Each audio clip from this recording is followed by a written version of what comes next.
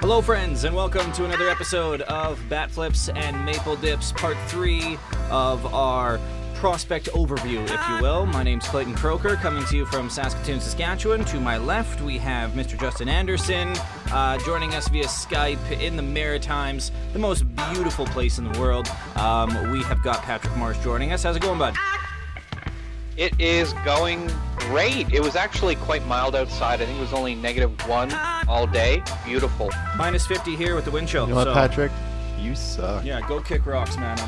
I'm tempted to just hang up on you right now because it's been a nightmare week and a half here in Saskatoon. Like, not only has it been super cold, but we got like 20 centimeters of snow, something like that. And all the roads are just a nightmare because here in Saskatoon, I don't know why they do this, but they clear the roads right away. And, well, not right away, but like the day after, and people already drive over the roads. So when they clear the snow, they don't clear the actual slippery part, they just get rid of the snow. So driving on the roads in Saskatoon is like a curling rink. And then because of that packed down snow, when it starts to melt, all the car tires make those ruts. And ruts in the suburbs in Saskatoon, like if you're from here, you're probably just shivering right now because the word rut in the city, it's just, oh, it irks people. Can't wait for that. Sorry to be a Bobby Buzzkill here, but we got a fun episode coming up. It's going to start a little sad, you'll see. Then we're going to talk about the Canadian Baseball Hall of Fame. Then we'll get into the top 10 prospects for the Jays coming up this season. As always, Facebook, Twitter, and Instagram, make sure you give us a follow. Give us a review as well, especially on Facebook, because I mean, the more reviews we get, the better we're going to be, because it's all about you listening. We want to be good for you, and we don't know what's good for you if you don't tell us. So give us a review, share us, like us, all that stuff, and SoundCloud, iTunes, Spotify, Google Play Music, YouTube, TuneIn. We're all over them, all right? Housekeeping stuff, it's all out of the way, right? Should be good, yeah. You know what? Rhode Island, you get a shout-out today. Here we go, Rhode Island. Good for you. Again, as I said, kind of a sad start to the podcast today. We can't help it. Frank Robinson died. Super sad. Super. Frank Robinson, I mean, a baseball legend. I mean, more than just a legend. I don't know if it gets higher than legendary status, but if there is a status higher than that, Frank Robinson would get it. He was 83 years old. I mean, a lot of people know him as a veteran manager, but, I mean, he was also a pretty good player back in the day, and it's really sad. I know Patrick has a little eulogy written up for him. So without further ado, Patrick Marsh, take it away. All right, guys. It is indeed a sad day in baseball. And it was just a week ago that we were celebrating the 100th birthday of baseball legend and cultural icon, Jackie Robinson, when we kicked off Black History Month all across the world. The United States and Canada, of course, celebrate it. Jackie was a fierce base runner and a tremendous competitor, but let's not forget about Frank Robinson, who did pass away today at 83. Most fans from the last two generations know Frank as a 16-year veteran manager who managed as recently as 2006 when he was with the Nationals. He was okay and managed to win over 1,000 games, and he did break ground as the first African-American manager in MLB history. And he did it while he was still playing. As good as a manager as he was always a much better ball player. And today we're just going to kind of celebrate all of his accomplishments, and you can kind of decide for yourselves whether or not he deserves the status of a baseball immortal. He started his career in 1956 with the Cincinnati Reds and immediately took the league by storm by scoring a league-high 122 runs and easily captured Rookie of the Year. Oh, and by the way, he hit 38 home runs as a 20-year-old rookie. Unbelievable. The next 20 seasons saw Frank mash his way into the record books.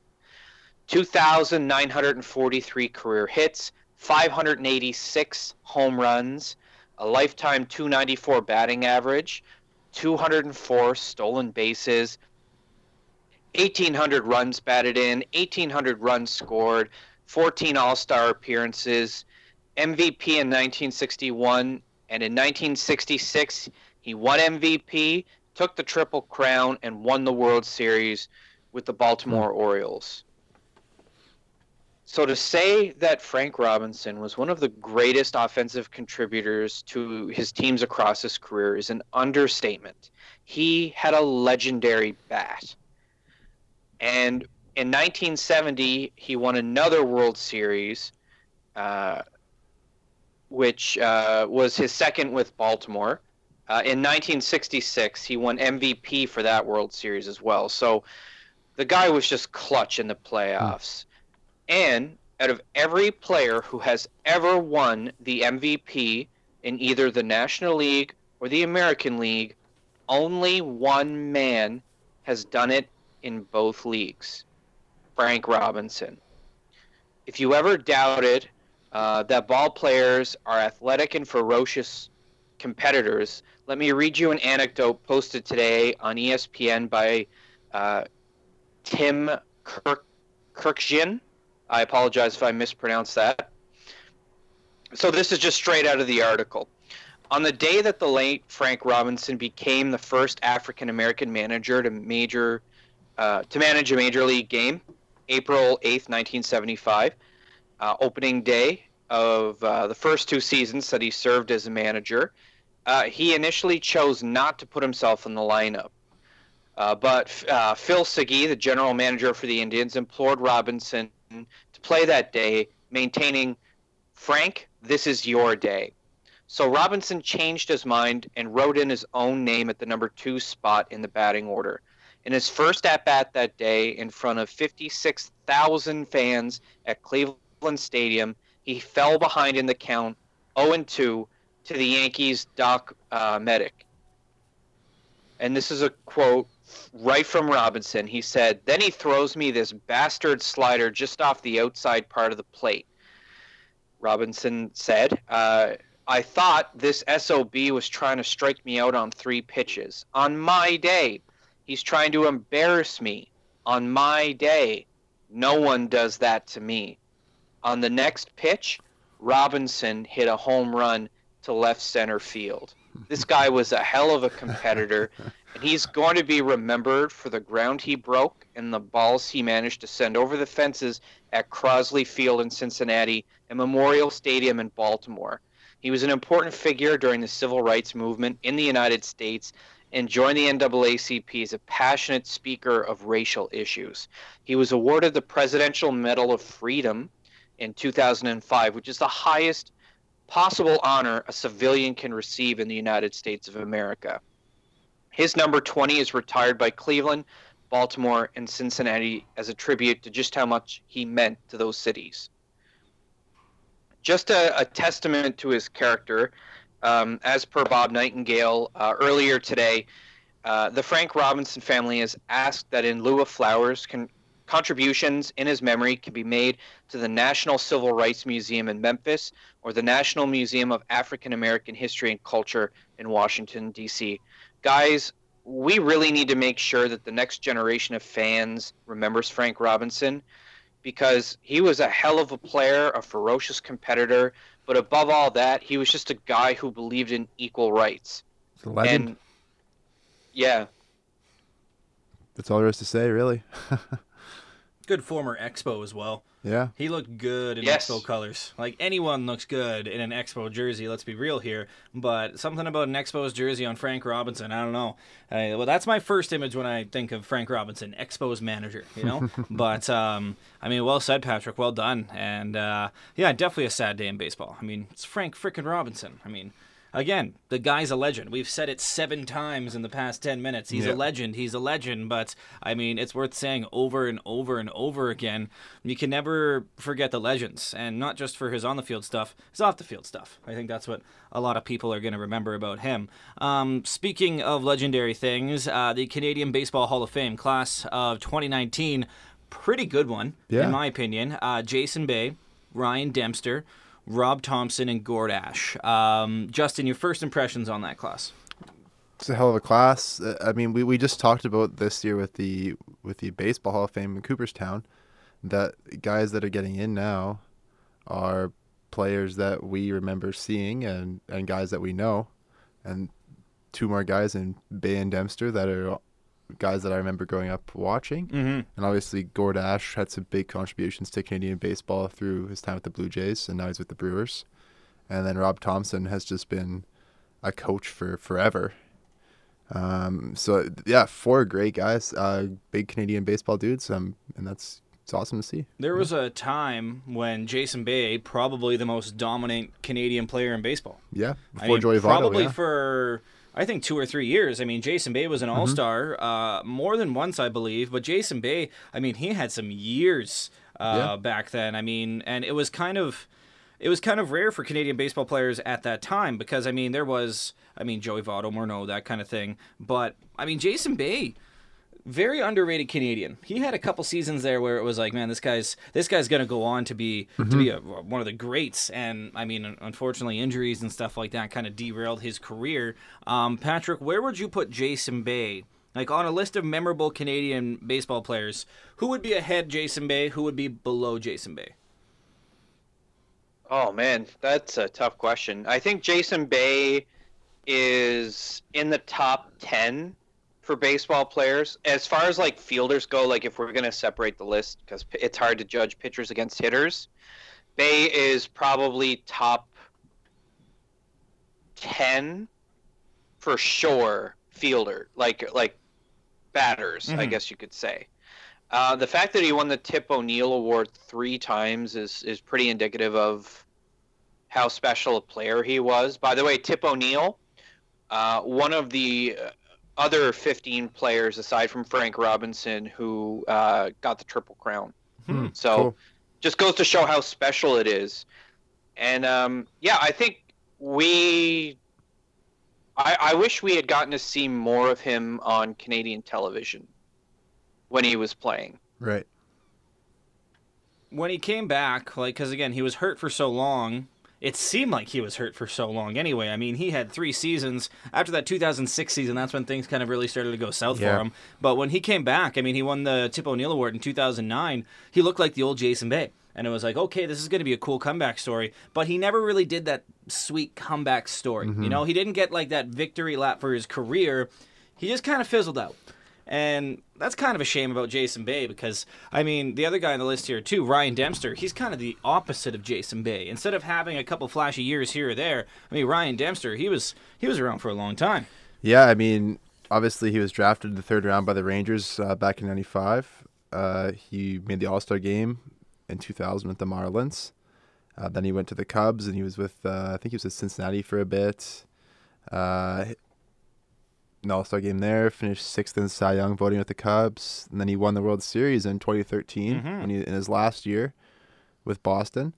It's pretty cool because he started as a starting pitcher, and then he went to Chicago. He closed games for 3 seasons, and then he went back to starting again and was an All-Star. Yeah.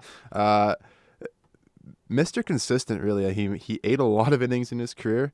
He's second among Canadians behind Fergie Jenkins in wins, strikeouts, starts, and innings pitched. And he's also 4th in games pitched, saves, and WAR among Canadian pitchers. So, I mean, for a guy who stuck around for a long time, he pitched well. He's got some great stats for a Canadian. It's awesome to see.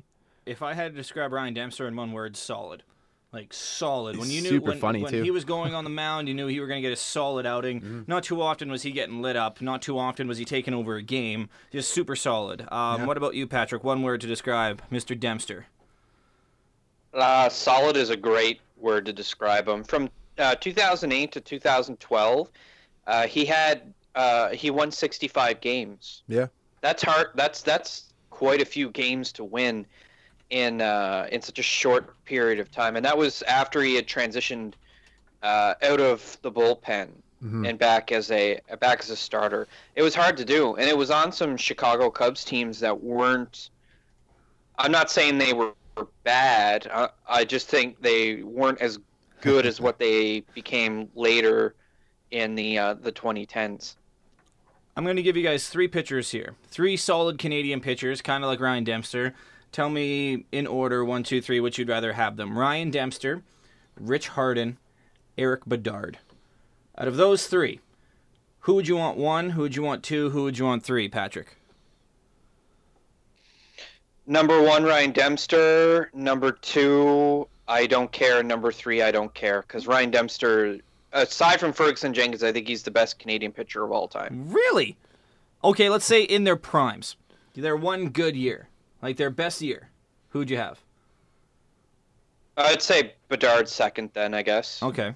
I loved Rich Harden back in the day. Dempster, Harden, Bedard. Rich Harden for the A's when he was the fourth guy there. He was kind of like the forgotten man in the A's rotation. Rich Harden was hype. Yeah. And I don't know. I think I kind of like. I'd obviously not put those two guys in a Ryan Dempster category, but I think that they kind of had an opposite Ryan Dempster career. They had a flash in the pan kind of thing, and then they kind of fizzled out. I think that speaks volumes for guys like Ryan Dempster who can stick around in the big leagues for that long, and not just stick around, but like be effective. Really, really good ball players. And now he's an analyst on the MLB network. Like, he's a funny guy, like you said. He's super funny. Like his Harry Carey impressions, he's always done. What about Gagne? Like well, Gagne's he was a closer. Yeah.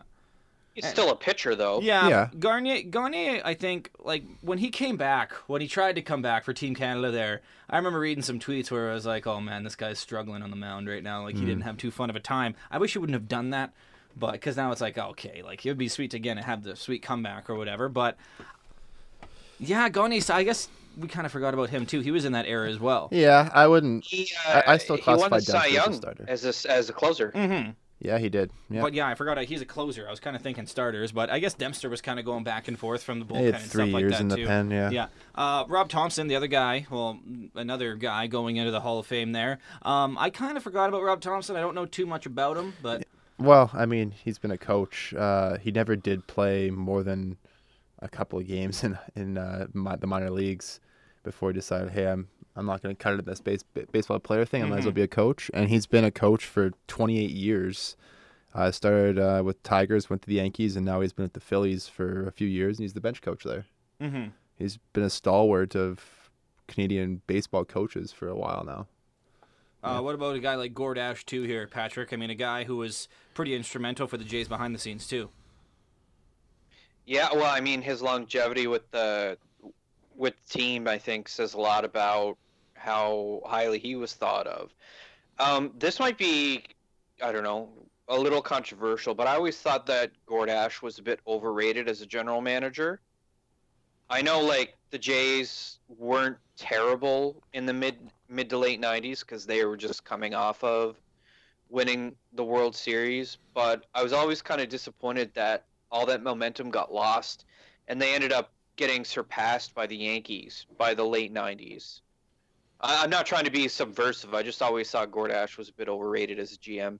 I used to think he was underrated until I saw how Alex Rios turned out. And Alex Rios is the bane of my existence. So knowing that he brought Alex Rios to the Jays organization made me respect him a little less. I'm not going to lie. It's pretty cool that a guy who started out working in the ticket office in Yeah. 1978 worked his way up through the ranks and became the general manager. Again, the theme of kind of the Canadian Baseball Hall of Fame for this class, kind of the comebacks as we're talking about. There's you know? hope for all of us to be Exactly. the Blue Jays GM guys. Yeah, I don't think that's going to happen, actually. If Gord could do it, why can't we? I will give you $10,000 if you ever become general manager of the Toronto Blue Jays. If I'm the general manager, I won't need your pity money, your chump change. You're going to turn down $10,000? That just proves how bad of a decision maker you are, and that's why you will never become the Toronto Blue Jays general manager. Damn. I don't want your pity money. It's money, man. It's money. Use that 10 grand, go to the bar, buy rounds for everyone. Boom, you're friends with everybody. Great investment right there. That's why I should be the GM of the Toronto Blue Jays. I know how to make decisions. Couple more other light news things here. Kind of a big trade in the majors a few years ago.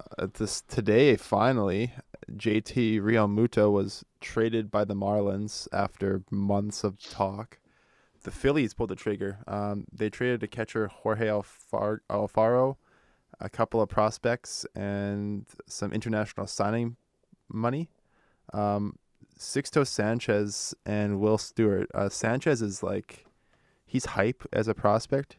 He's a 20-year-old from the Dominican, and he throws very, very hard.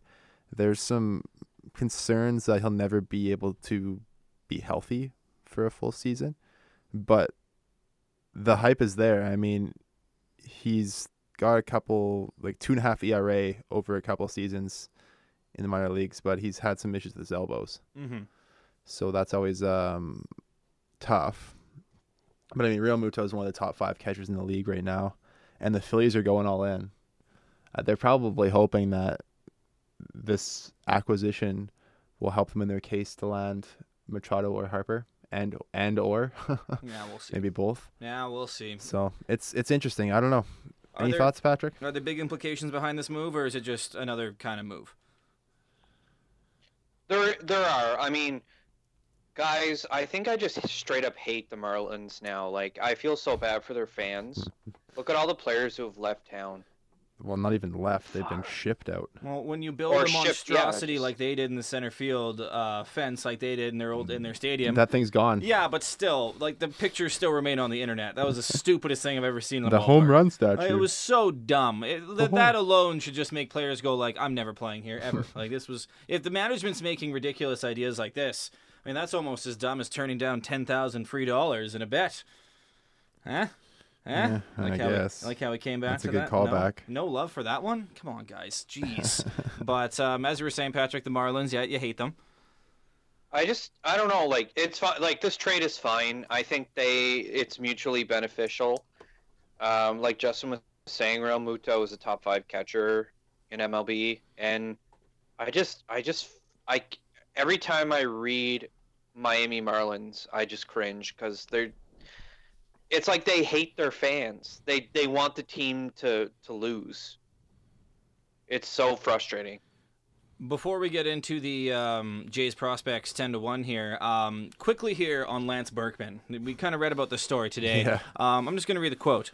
"It's hard to figure that a guy in Edgar Martinez who had a great career gets 85% of the votes, and I virtually had the same career and I get less than 5%. There's something off about that." First of all, Edgar's been on the ballot for way longer than Lance years. Berkman has.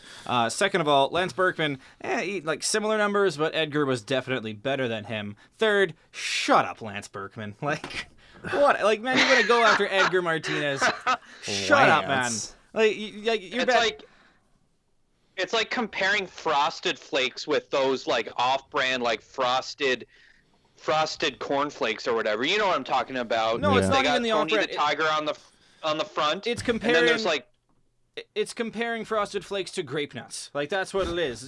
They're not even in the same category. They're not even the same cereal. Like, Lance Berkman, I remember watching him hit, and he was a great hitter. Mash dingers.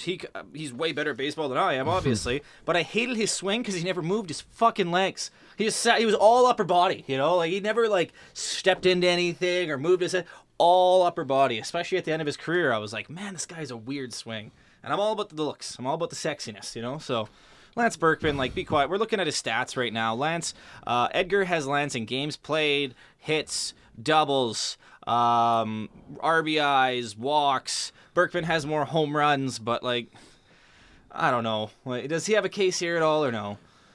I think he has a case to have gotten more than 5% on the ballot. I agree. But he doesn't have a case to say that he should get the same amount of votes as Edgar did. Yeah, and what a dick thing to do. Like, what did Edgar Martinez do to this guy?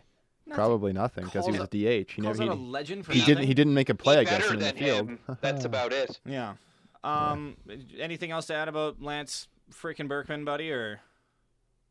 Well, one thing I do want to say is that, actually, this is like Justin did a little bit of a dive here when it comes to comparing the stats of Edgar to Lance Berkman and Carlos Delgado, and it's kind of interesting to see the comparisons and see that Edgar is definitely the best of the three. based on mathematics. Oh, no. Yeah, better of the three.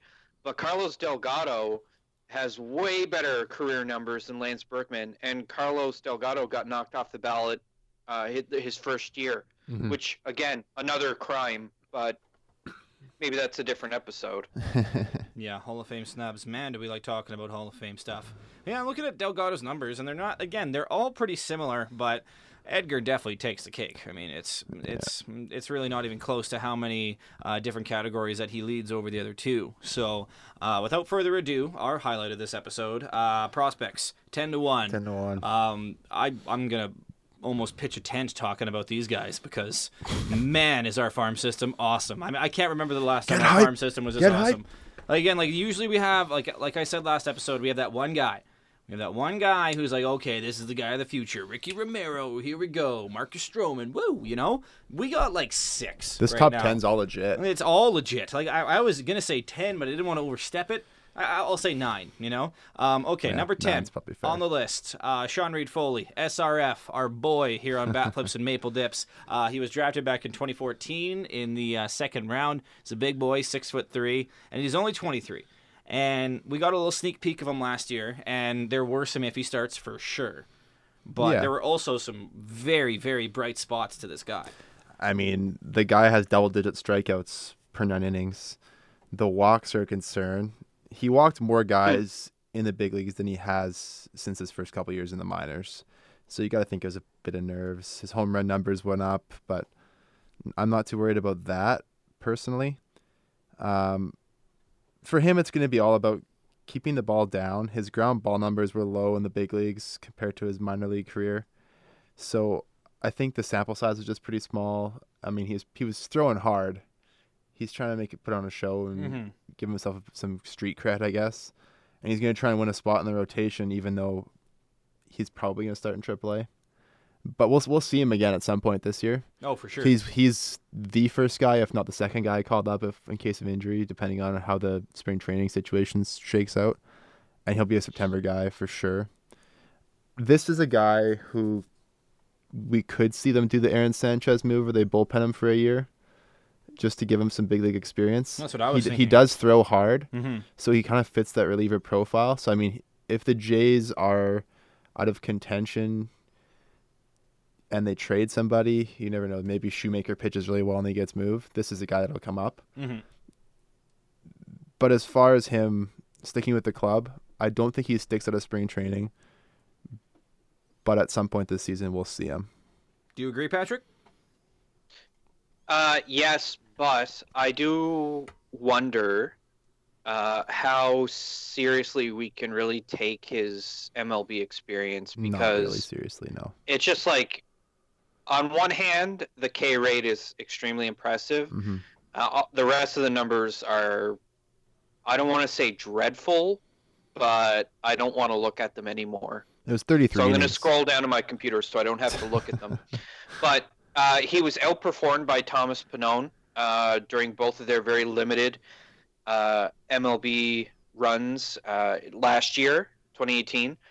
That being said, I think when it comes to call-up priority, depending on how spring training shakes down, we will probably see Thomas Pannone before we see Sean Reed Foley, because Pannone has bullpen versatility. And I don't know if it's even worth bringing up Sean Reed Foley to do a bullpen inning every 2 or 3 days when he needs to be starting as many innings as possible in AAA.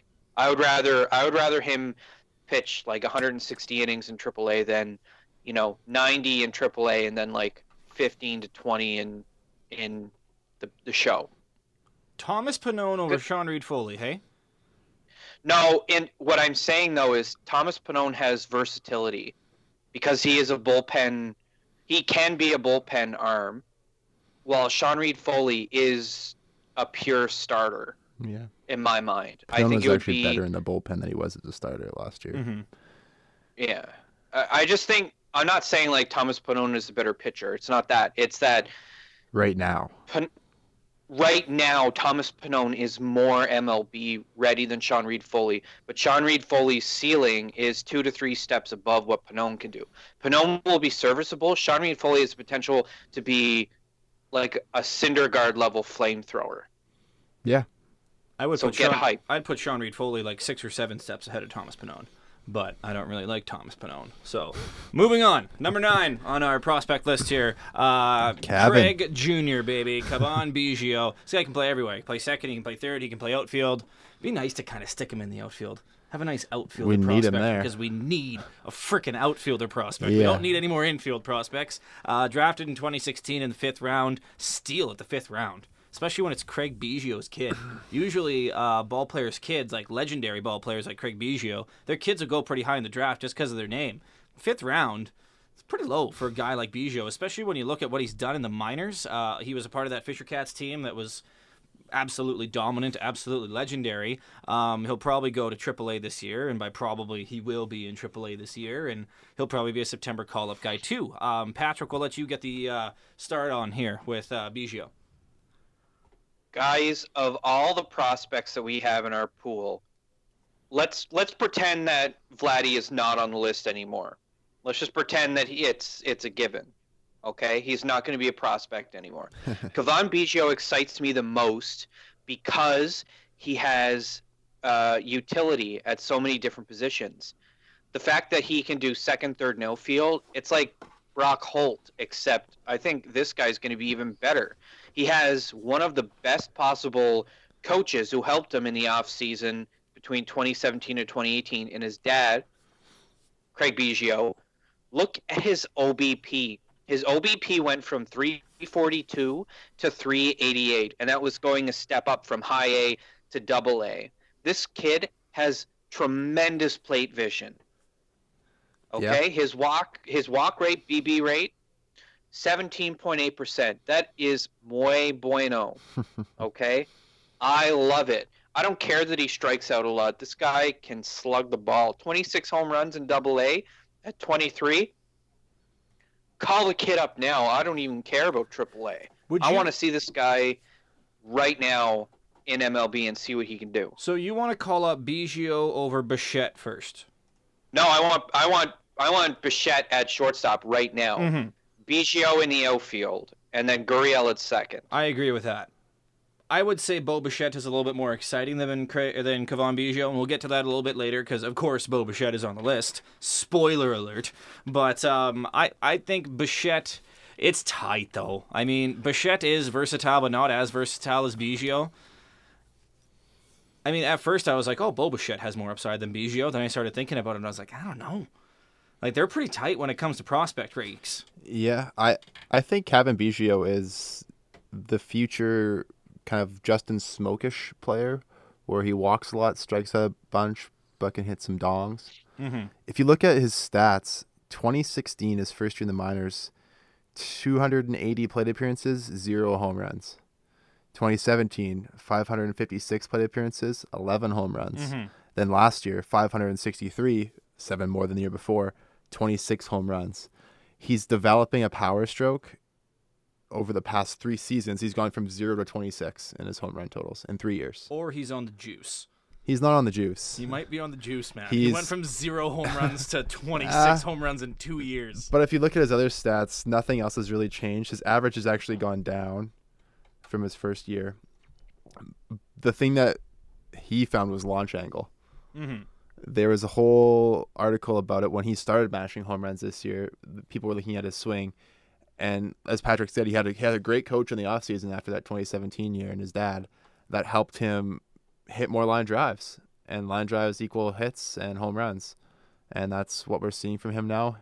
I don't have batted ball statistics because the minors don't track like hard contact, that kind of thing. Mm-hmm. But I have to imagine that his hard contact percentage has gone through the roof just based on his other metrics here being like his BABIP has been relatively the same, but his power metrics as ISO almost doubled last year. Look at his WRC.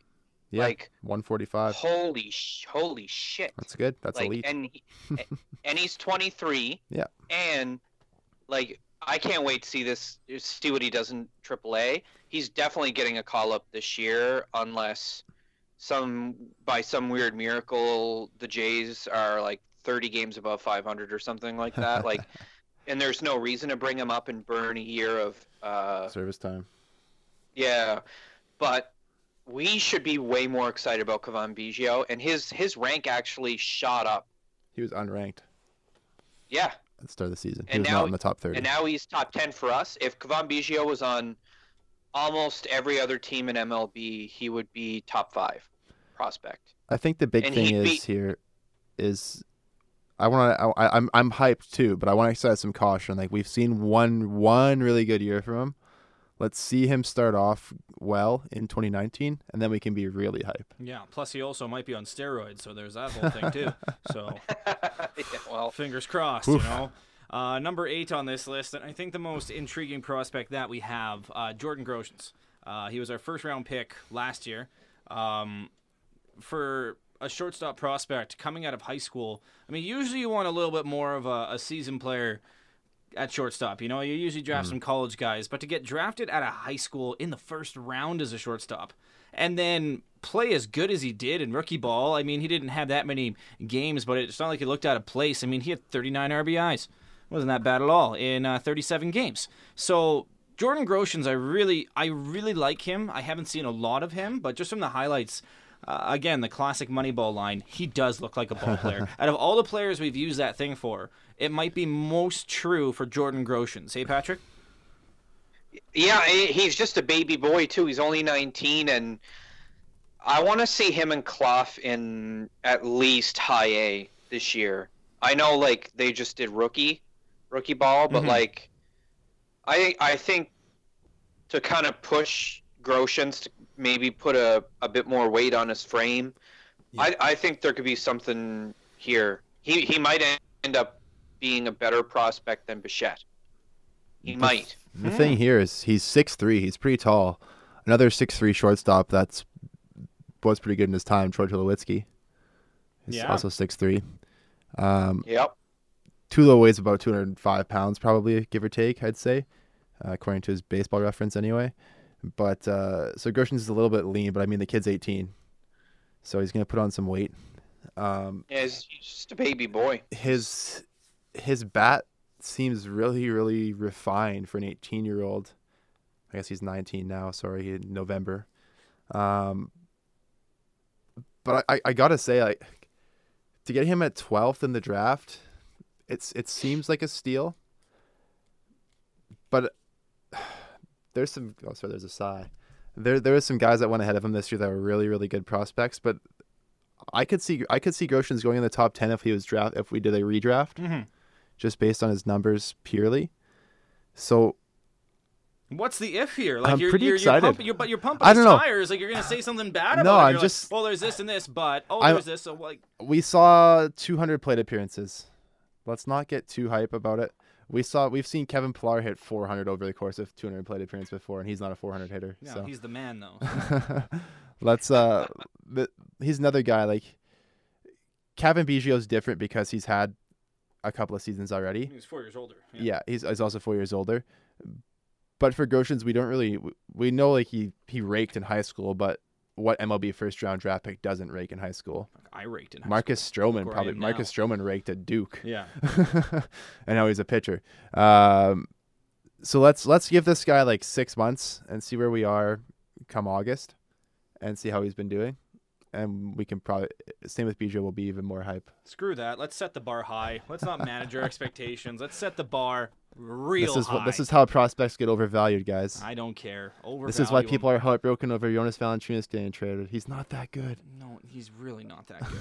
He's so soft. So soft. Not Andrea Bargnani soft. Softer than Lithuanian butter. Yeah, real soft. Softer than CJ's PJs. Oh, R.I.P. I'm gonna CJ's miss PJs. CJ. Yeah, I did miss Goodbye, CJ. GoDaddy curse. All right, enough of that. Number 7 on the list. Eric Pardinho. Or is it Pardinho? Pardinho. Again, he's the number 5 international prospect in 2017. He's 18 years old, another young guy. Yeah. He's on the hook for a $1.4 million signing bonus, which worries me a little bit. But when you are the number 5 international prospect for a year, you're going to make a good amount of money. This guy can chuck. He's got a mid-90s fastball already. He is only 155 pounds, but when you're a pitcher, you don't really need that much meat. Yeah. If you're lanky, that's good. You can whip the ball.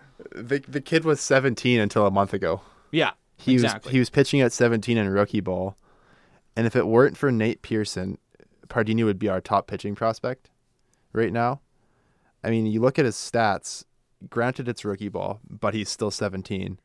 11 games pitched, 50 innings over 11 starts, 11.5 Ks per 9. Under 3 walks, under 1 home run, 46% ground balls, an xFIP of 333, which is actually a little bit higher than his 2.88 ERA. So this kid has potential.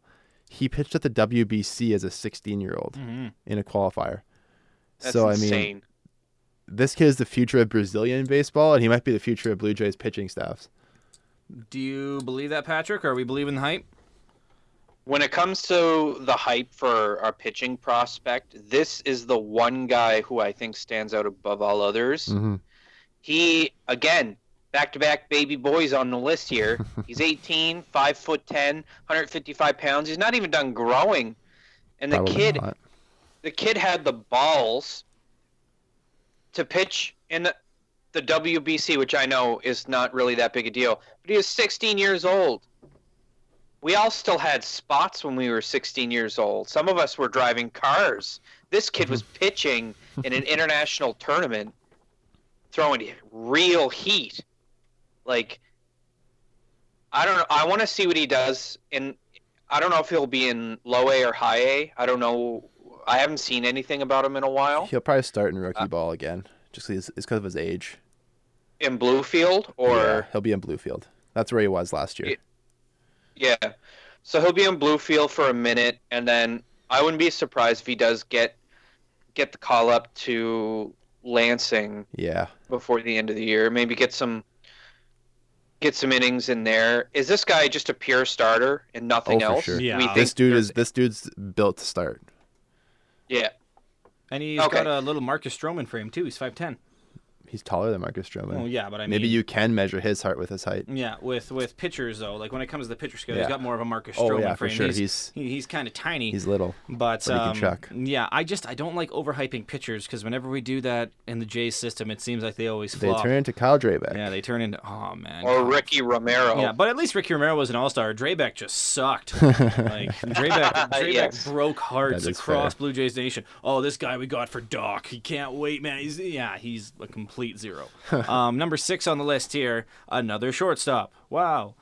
Kevin Smith. This guy can also play third, but I feel like any prospect in our system right now that also plays third base, you should probably switch positions. You're never going to play third base with the Jays.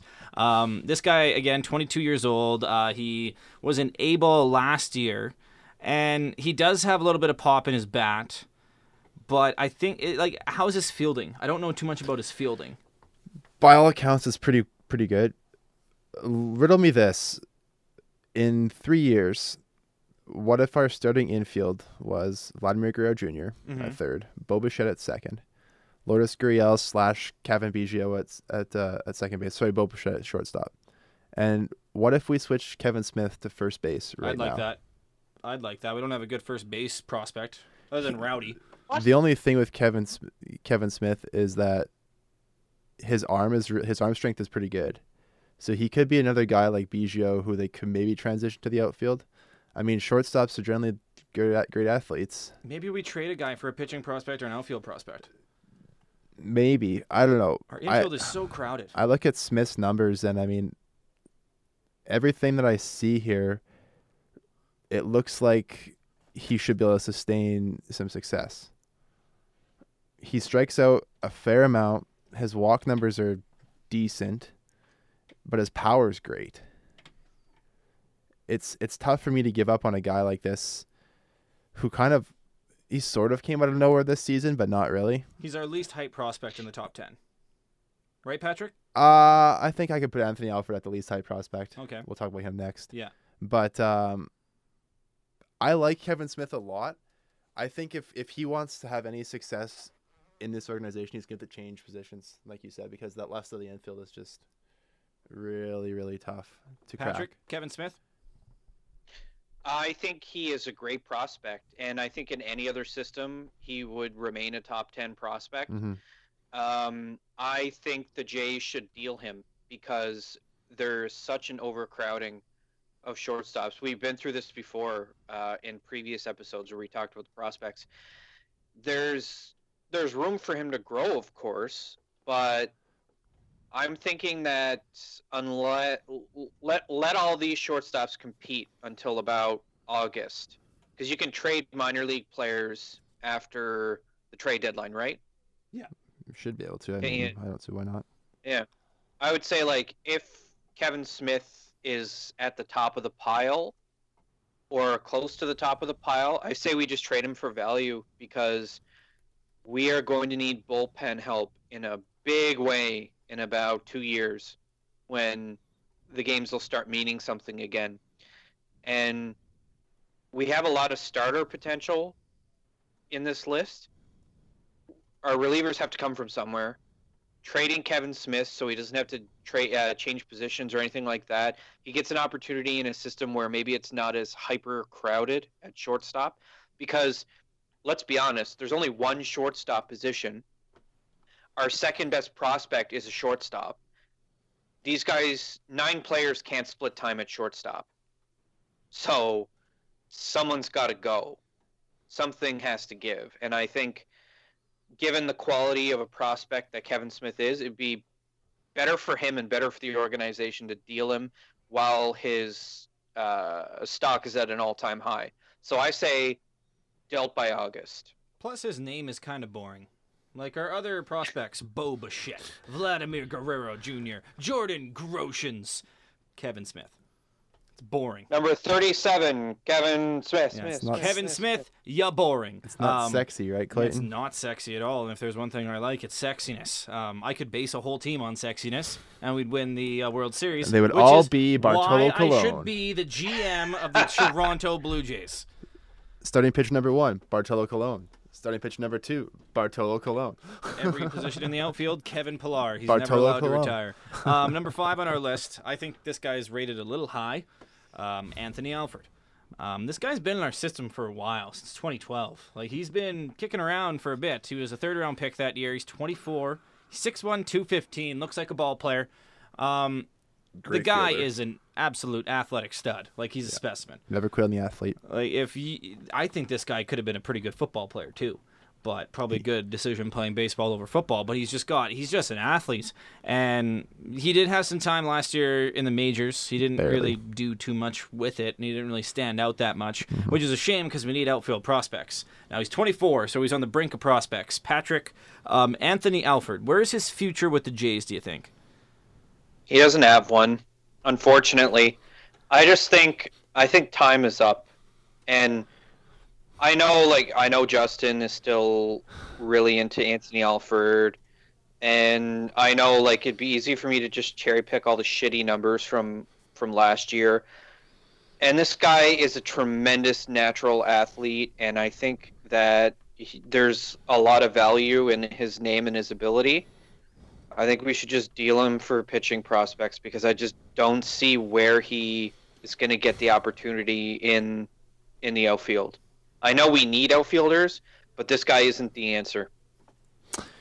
Anthony Alford is going to have a spot on this roster at some point this season, be it through injury or somebody ahead of him getting traded. I still think Anthony Alford has starting center fielder's potential. We saw him in AAA this year get off to a really rough start. First 56 games, he only hit 219. The last 49, he hit 264. So about halfway through the season at Buffalo, he turned it around. He's got 70 grade speed, guys. His fielding is solid. He's got a decent arm, but he doesn't really need the arm because he can get to everything. Mm-hmm. The scouts still think he's got plus power. He hasn't developed that yet. He had some health issues the last couple of years. This is the season for him to do anything. If he's going to do something, it's got to be 2019. I'm not ready to give up on him yet, but Is it do or die? it's do or die in 2019. He had, we shouldn't have Dalton Pompey on our roster this year, because Dalton Pompey, his do or die year was 2018. I can't figure out why we still have him on. This is Anthony Alford's do or die year. If he doesn't do something this year, he'll be this season's Dalton Pompey, who will be wondering at this time next year, why haven't we traded him yet? You're being so dramatic.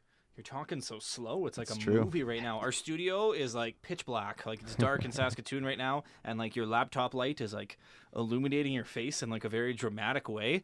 I got chills right now. It's a do or die In a world. year. Oh my God, Anthony Alford. In a world devoid of outfield prospects, one man stands alone. Anthony You got to Alford. work on that movie trailer voice, man. Yeah, it's not great. In a world, whatever. Number 4 on the list, Nate Pearson. Guy can chuck. Big Nate. 6'6", 245. He's only 22. He was our first round pick in 2017. Yeah. And 28th overall, but whatever, still a first round pick.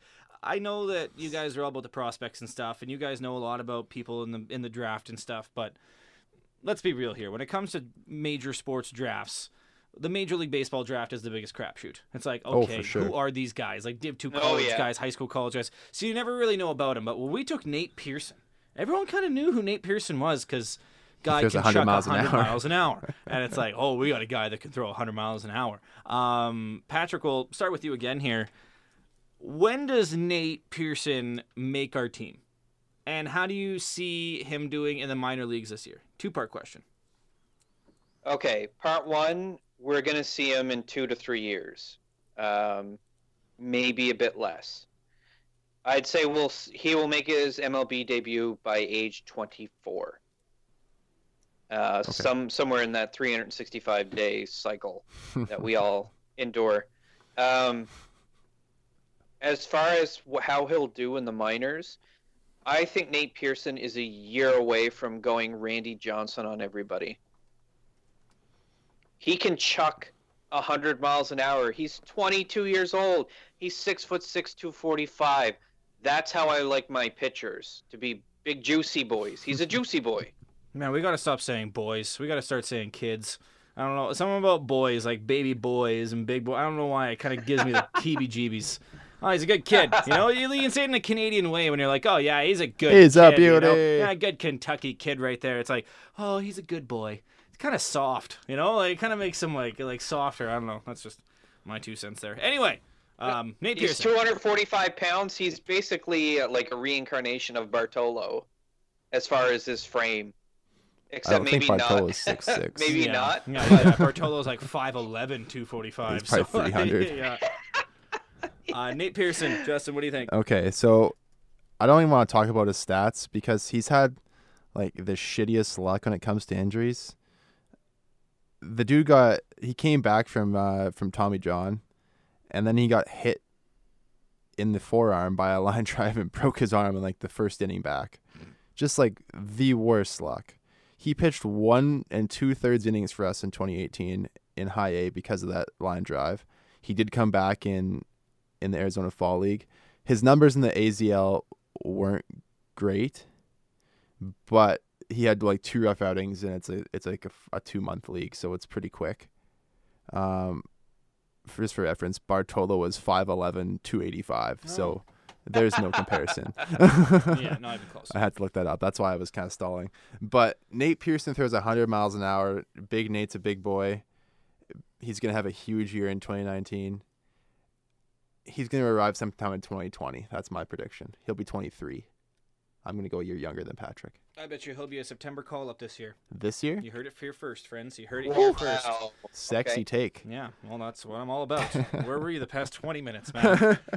Number 3 on the Bartolo list. Colon stats? Number 3 on this list, my boy, Danny Jansen. Yeah, boy. 6'2", 225. Perfect frame for a catcher. Not too big where he can't go down and block balls, but a big enough body where he's going to give a big enough target. I played catcher my whole life. That was my jam. Played AAA here in Saskatoon, like midget AAA ball and stuff like that.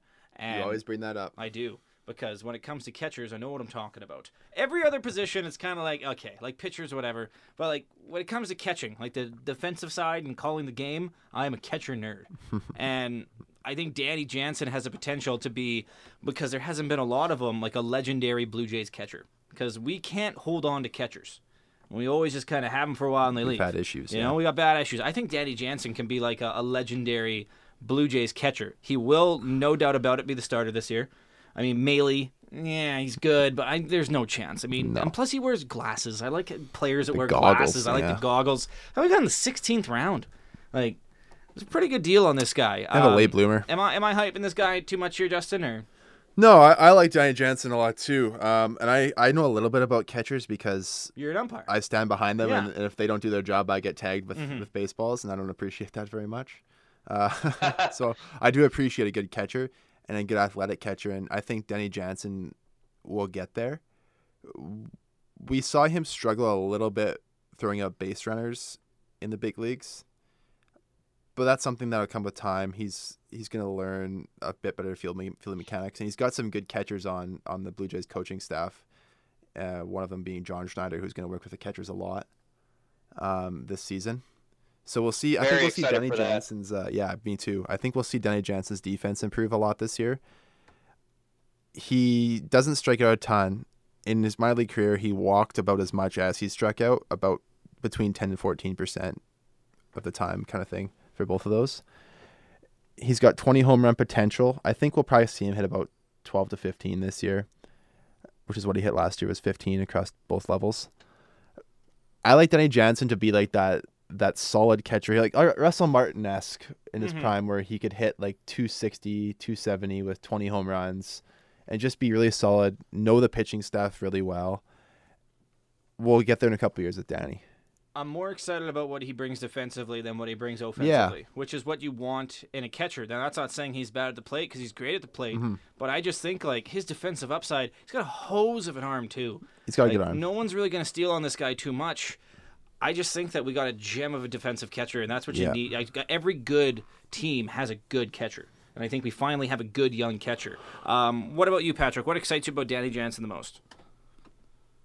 What excites me the most about Danny Jansen is his general contact ability. I think Danny Jansen can hit 260 in the majors. Sure.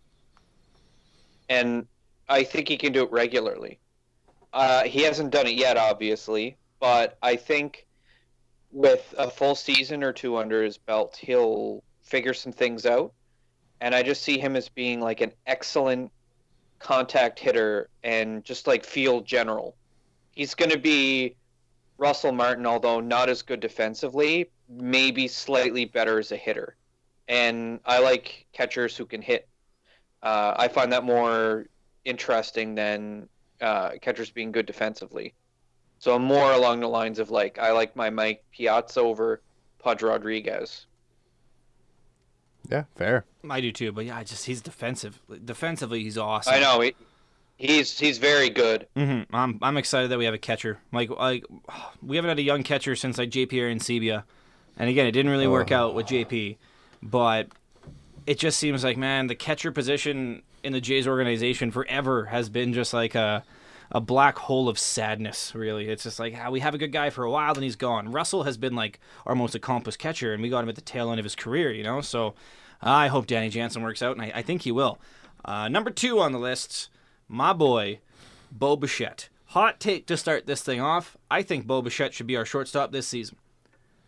I think you're right. I think he should be our starting shortstop opening day. Bo Bichette is only 20, and I know that he still has some kind of seasoning to do.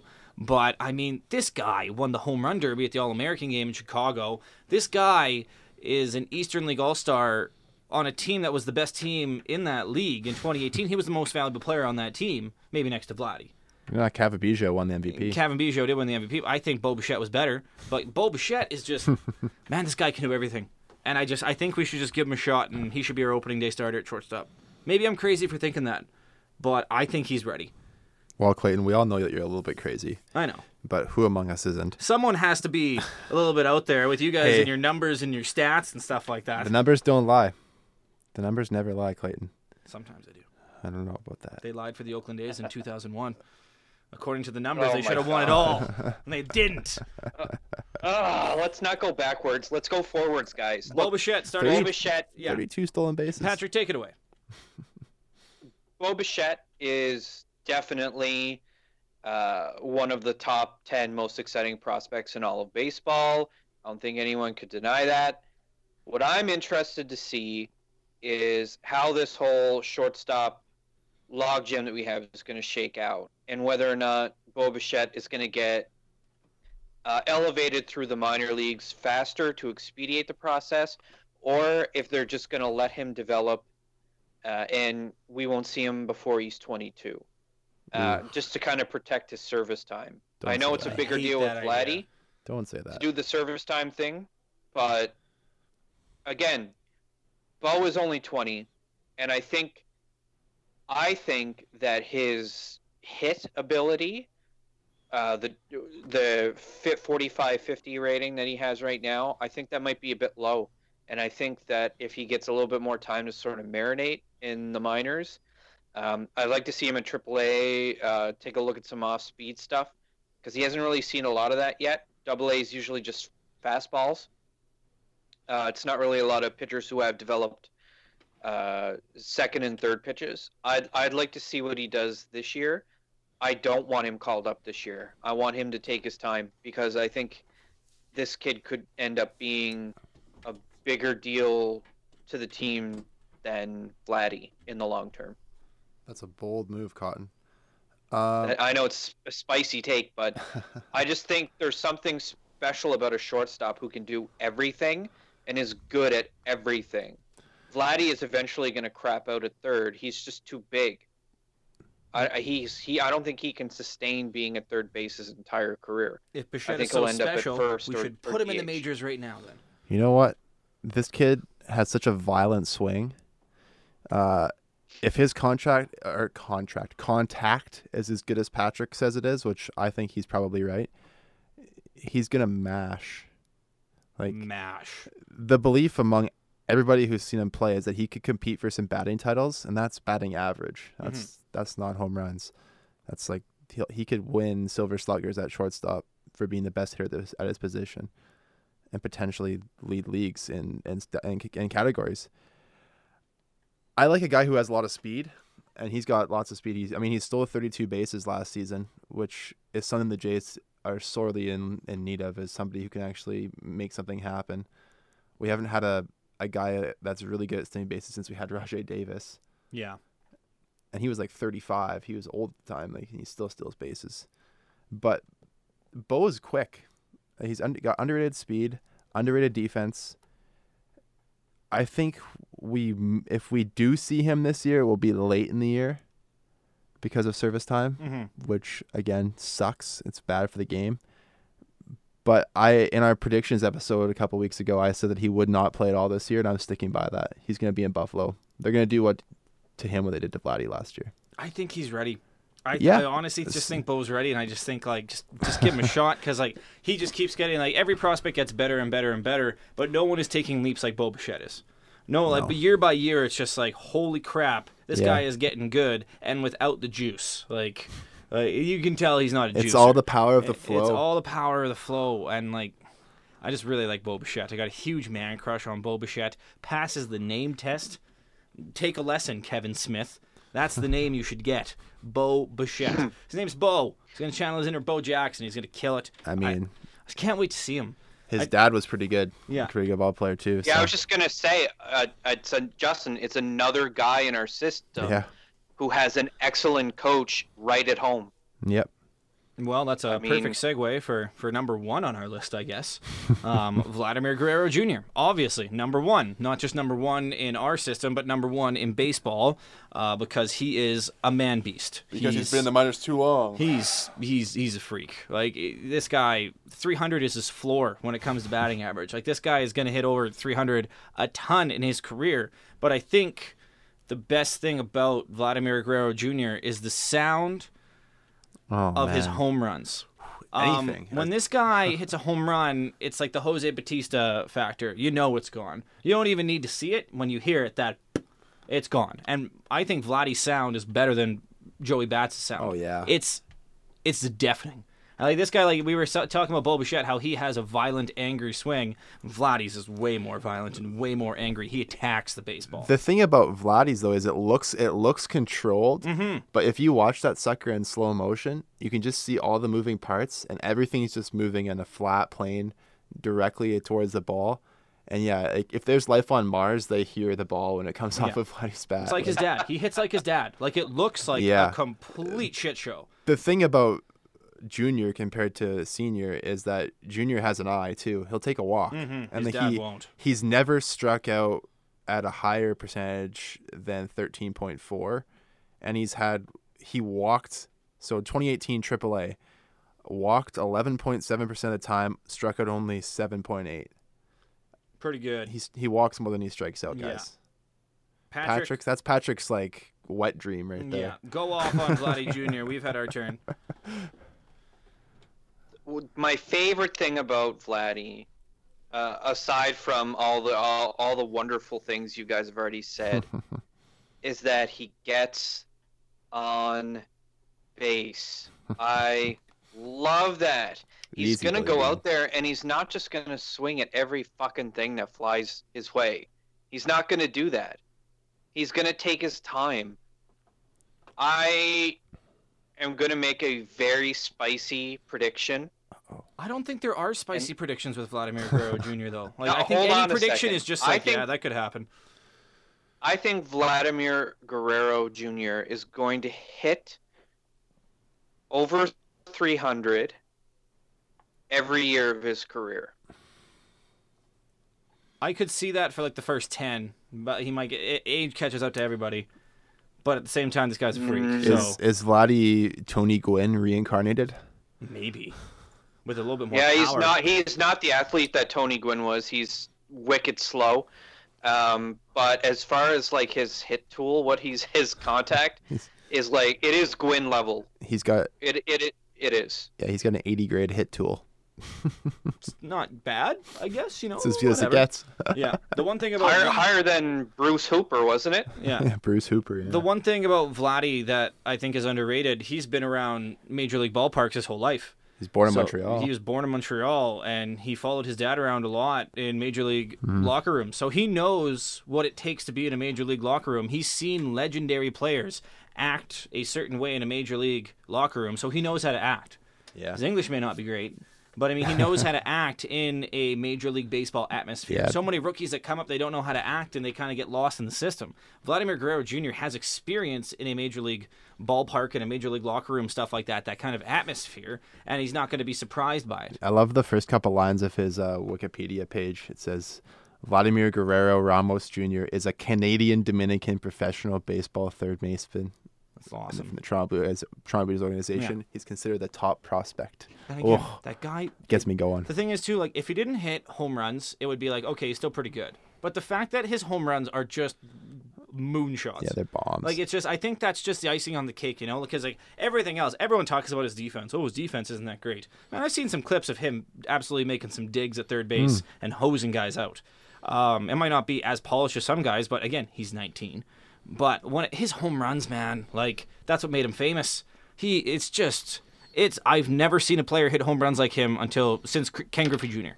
Like, with that swing and that sound and that knowing it's gone.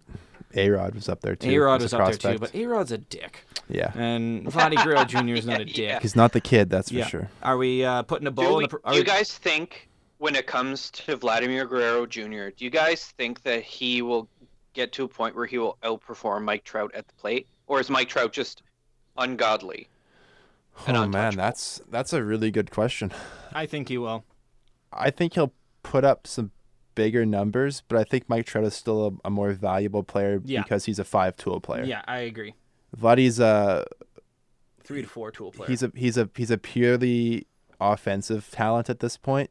Defense is going to be decent for a few years, but like you mentioned, Patrick, he's probably not going to be able to stick at third. He'll be like a Miguel Cabrera type, where he'll switch over to first base. Yeah, he's not going to be hitting any triples. No. So maybe by the time Kevin Smith is ready to play third base in the big leagues, Vladdy will be ready to move to first base. Kevin We'll see what Smith's happens. gone. Let's leave Kevin I Smith love in the Kevin past. Smith. Let's leave Kevin Smith in the past. What was I going to say about Vladdy to end things off here?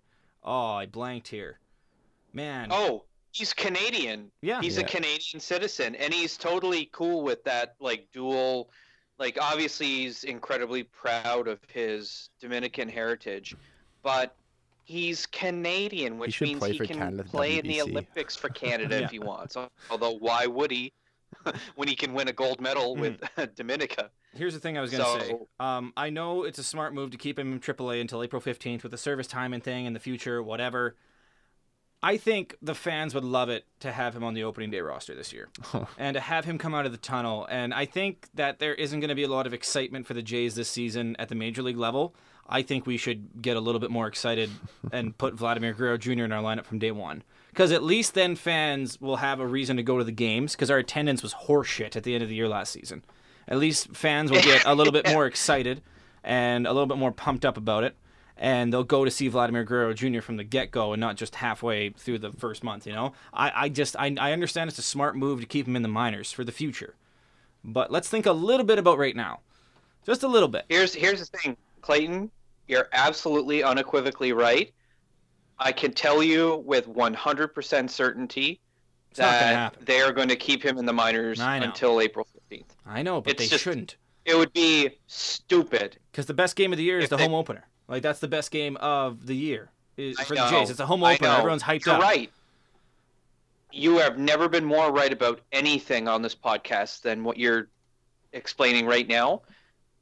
But it will not happen. It would be awesome if we had the first 3 weeks on the road, and then we call up Vladdy Jr. after his service time is done, and then we get him for our home opener. But that's not the way the schedule goes this year. So I think that puts a bow on the prospect talk there. You guys didn't catch that pun there, did you? Put a bow on it. Oh my god. Bo Bichette. Turn the mics off. I thought it was funny. Fuck you guys. Okay, you know what? That was gold. Okay, hold on. That is uncalled for. No, it wasn't I because that threw was in a funny. Kevin Smith joke that none of you guys picked up Turn the on. mic off Yeah. already. Can Oh man. I'm the instant announcer for the Saskatoon Blaze, the WHL team here, and the little bit that we do is the bad joke of the game. It's purposely bad. God. I'm going to tell you guys a joke that I had yesterday. What is the best cereal to have in the third period? Cinnamon Toast Crunch Time. Oh my god. Oh my god. Again, We screw need you to- guys. That's All right, hilarious. starting this week, we're going to be putting out applications for a new host for BFMD. Because, Clayton, that was Well, atrocious. I'm the only one out of you two that knows how to work the Adobe Audition system that we use, so good luck. You know, there's Google and YouTube, right? I think we could have probably fun. learn. Yeah, because it's super user friendly, guys. Yeah, have fun with that, guys. We would be screwed without Clayton. Super user That's friendly. just a Only fact. there's 2 requirements for this thing. You don't have to be a good host. You just have to know how to use Adobe Audition and be able to tell one good joke an episode. I've literally made a career for 9 years just doing those 2 things. Oh my god. Yeah, I know. My life's a fucking joke. That's it. That's all for Bat Flips and Maple Dips Prospect Edition. It's been a fun 3 episodes of The Boys.